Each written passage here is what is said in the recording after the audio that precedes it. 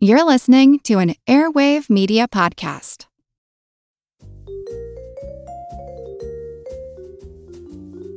Do you love history but hate when it's stuffy and boring? Well, look no further and join me, Katie Charlwood, your friendly neighbourhood social scientist and reader of books, as I delve into unsolved historical mysteries, murders by gaslight, and of course, women who have been misrepresented through all time. On Who Did What Now, the history podcast that's not your history class. Listen wherever you get your podcasts. On December 1st, 1948, two teenagers riding horses along the beach in Glenelg, Australia, came across a shocking sight. Lying right there in the sand was the corpse of a well-dressed man. It looked as though he'd simply laid down for a rest and died peacefully in his sleep. But when police arrived and began examining the body, a baffling and disturbing mystery began to take shape. The man had no obvious signs of trauma. Someone had cut all the tags out of his clothing, and, most puzzling of all, he had a tiny slip of paper sewn into a hidden pocket in his pants, which simply read Tamám Shud. The phrase, mystifying to investigators at first, is Persian for "it is finished." The slip of paper was torn from a rare edition of poems by the 12th century writer Omar Khayyam. With only eerie bits of evidence left behind and nothing to tell police who he was or how he died, authorities launched a massive inquest. But every break in the case only brought new questions, each more chilling than the last. When they found the man's abandoned suitcase, for example, it seemed to connect to a different person altogether. And when police found the book from which the Tamám Shud paper was torn, they discovered fragments of an unbreakable code and a phone number that led to a mysterious stranger. Meanwhile, the bewildered coroner still failed to identify a cause of death. As loose ends like these continued to pile up, the Tamám Shud case grew into a mystery that has now remained positively bewildering for over 50 years. To this day, sleuths, both amateur and professional, have plenty of theories, and some believe that it's still possible to finally solve the case.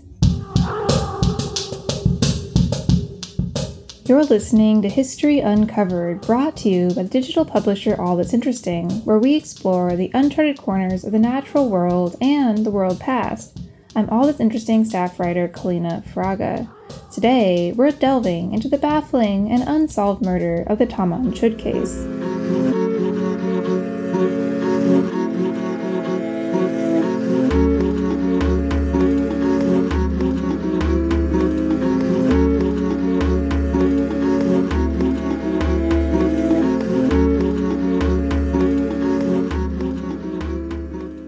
On the evening of November 30th, a number of passerbys noticed a man lying, his head propped up against a seawall, on Somerton Beach in Glenelg, just south of the city of Adelaide. Most simply dismissed him as a drunk who dozed off. One couple remembers that his right arm jerked up awkwardly when they crossed his path around 7 p.m., which they took for his drunken attempt to smoke a cigarette. 30 minutes later, another couple noticed him lying still, seemingly undisturbed by the mosquitoes that buzzed in the air. They, too, believed he must have been rather intoxicated. The next morning, two teenage jockeys in training trotted by on horseback. One of them later described seeing the man on the beach, saying, "He was dressed in a suit. I think it was a brown suit, if I remember right. His face was straight up, looking at the sky, lying on his back." They went on their way, but when they passed him again soon afterward, they saw that he was lying motionless, in exactly the same position. It was then that they decided to see if he was okay, and found that he was in fact dead. To the police who descended on the scene, a couple of things seemed immediately odd about the dead man, soon dubbed the Somerton Man. At the time, it was not uncommon to find bodies on the beach. Police sometimes came across people who had died by suicide or from drinking too much, but this man seemed different. For starters, he was perfectly dry. He hadn't washed up from the sea, and police could find no obvious marks of violence on his body, no stab wounds, no bullet holes, and no bruises around the man's neck. A cigarette lay nestled in his shirt collar as if it had fallen peacefully from his mouth, but neither the man's shirt nor his cheek seemed scorched. Besides being dead, in fact, he seemed perfectly normal. The Somerton man appeared to be between 40 and 50 years old, stood almost 6 feet tall, and had gray-blue eyes and reddish-brown hair that had started to turn gray. He looked, thought the pathologist, John Cleland, possibly British. As Cleland said at the inquest, quote, "The deceased to me looked like a European. I would say he looked very much like a Britisher. His hair was brushed back from the forward, and there was no part in it," unquote. The only slightly unusual thing about his body was that he had well-defined calves and wedge-shaped toes, which led some to believe that he might be a dancer. The man's clothing only offered more puzzles. All of the tags had been cut off, leaving investigators only able to guess at their origins. He wore a white shirt and a thin red tie, brown pants that had been repaired with a small amount of orange thread, a brown sweater, and a brown coat that a local tailor said seemed American. In his pockets, investigators found a railway ticket to Henley Beach, a bus ticket to North Glenelg, an American metal comb, a packet of juicy fruit gum, a pack of British cigarettes that contained a different brand of Scottish cigarettes, and a packet of Bryant and May matches. They did not find a wallet, money, or any kind of identification. What's more, the coroner simply could not determine how the Somerton man had died. His pupils were small, he had spittle on his face, his spleen was enlarged, and his liver was engorged with blood. Investigators suspected he'd been poisoned, but tests revealed no traces of anything in his blood. Then, police found his suitcase, which had been left at an Adelaide train station on November 30th. It contained the distinctive orange thread used to repair his pants, an American-style coat, a stencil kit, a table knife, and more clothing. Some of the clothing was missing its tags. Other items seemed to belong to a T. Keane, but police could find no one by that name. Because there were no missing people with that last name, Keane, police suspected that perhaps the clothing came from a second-hand shop, or, more ominously, that the man's killer had left the tags because they were unrelated to the dead man's identity, like a red herring. In all, they were left with a wealth of belongings, but not a single one that shed any light on the mystery. Finally, the most puzzling clue of all, and the one that would come to define the case, arrived 4 months later. In April 1949, a new search of the Somerton man's possessions uncovered a small pocket sewn into the waistband of his pants. Possibly meant to hold a watch, it only held a small strip of paper that bore just 2 words, Tamám Shud.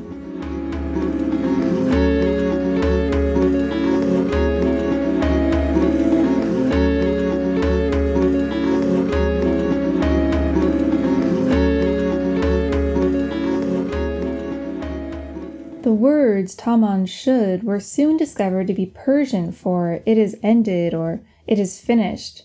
Then, investigators linked this specific text to a scrap torn from a 12th century book of poetry called the Rubaiyat of Omar Khayyam. At first, the paper seemed to help clear things up, as the translation led some to suspect that the man on the beach had killed himself.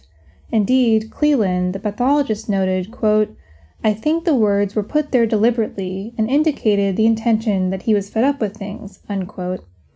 Another detective later explained the meaning of the poem in full, telling an inquest, quote, "The poem itself simply means that we know what this world has in store for us, but we do not know what the other world has in store, and while we are on this earth, we should enjoy life to the fullest, and when it is time for us to pass on without any regrets." But the mystery of the poem only deepened when no one was able to track down the book from which it had been torn. Although police scoured the country for a copy of the book of poems, they could not find one that matched the distinctive font found on the paper in the Somerton man's pocket. That is, until a man named John Freeman simply walked into a police station and handed them one. On July 23, 1949, a man gave Adelaide detectives the book they'd been looking for, complete with Tamám Shud torn out from the last page. However, Freeman denied that he knew anything about the body on the beach. He claimed that someone had left the book in his car back in December, and, until he read about the case, he'd assumed that it had been left by someone in his family. Freeman offered detectives no further information. But if police hoped that the book would solve the case, they were sadly mistaken. Within its pages, they only found more mysteries to solve. Detective Sergeant Lionel Lean found faint marks which he couldn't quite make out, and a telephone number written in pencil. The number led to a young nurse named Jessica Ellen Jo Thompson. Thompson, who went by the pseudonym Justin until 2013 because she asked police not to release her full name or even keep it in the record, lived near where the Somerton man was found. Police thought they'd finally come across a break in the case when she admitted that she'd given a copy of the Rubaiyat of Omar Khayyam to a young man she'd once known. Thompson even gave them his name, Alfred Boxall. Police believed that they'd identified the Somerton man at long last, but investigators soon found Boxall alive and well. He even still had the book that Thompson had given him, complete with her inscription. Hopeful that Thompson knew more than what she was saying, police brought her to see a plaster cast they'd made of the Somerton man's face. Lean recalled that she seemed, quote, completely taken aback, to the point of giving the appearance she was about to faint, unquote. But still, Thompson denied that she'd known him. Next, Lean examined the faint marks he'd noticed in the book.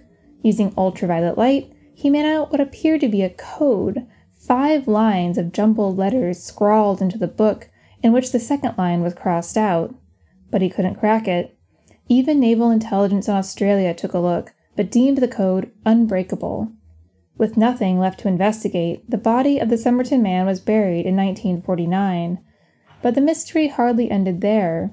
A witness in the 1950s claimed that they saw a man carrying another man on his shoulder on Somerton Beach on November 30th. Could it have been one drunk helping another, or the Somerton man's killer finishing up the job?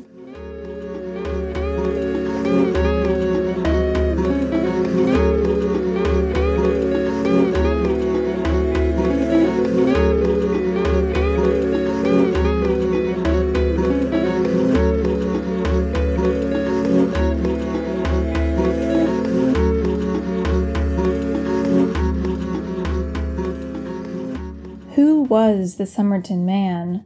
The question has long gone without an answer, but in the last 50 years since he died on the beach, a couple of theories have emerged.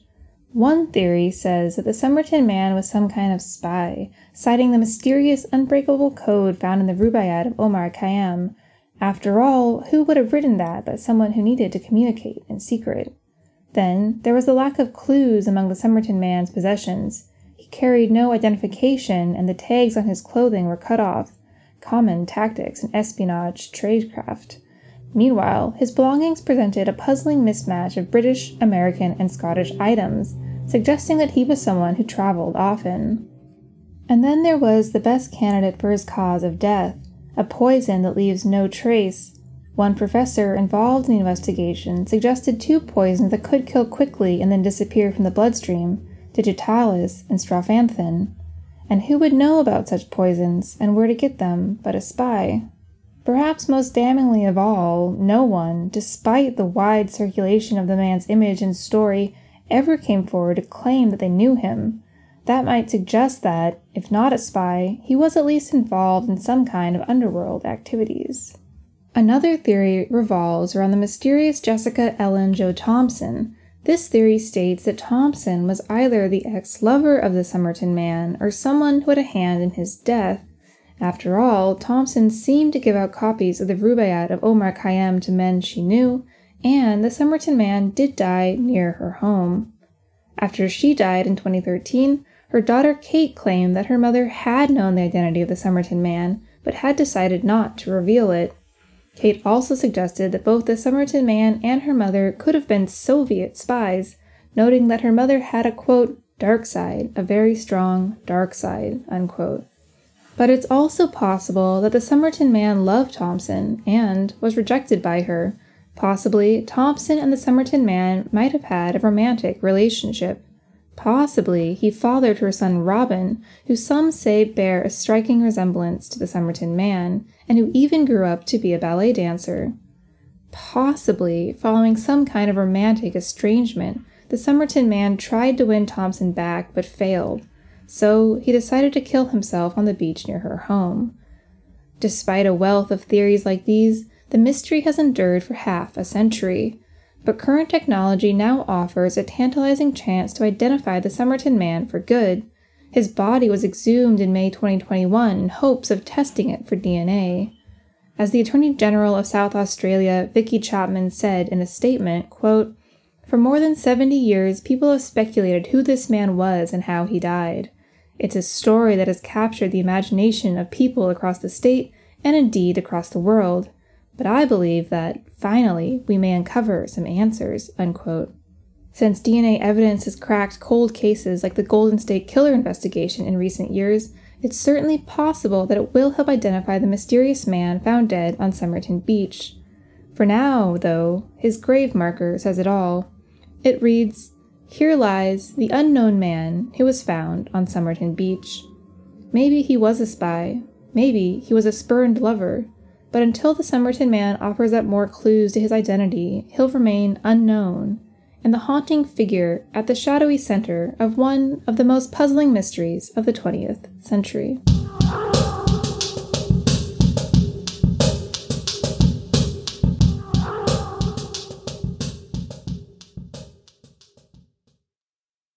Thanks for listening to History Uncovered.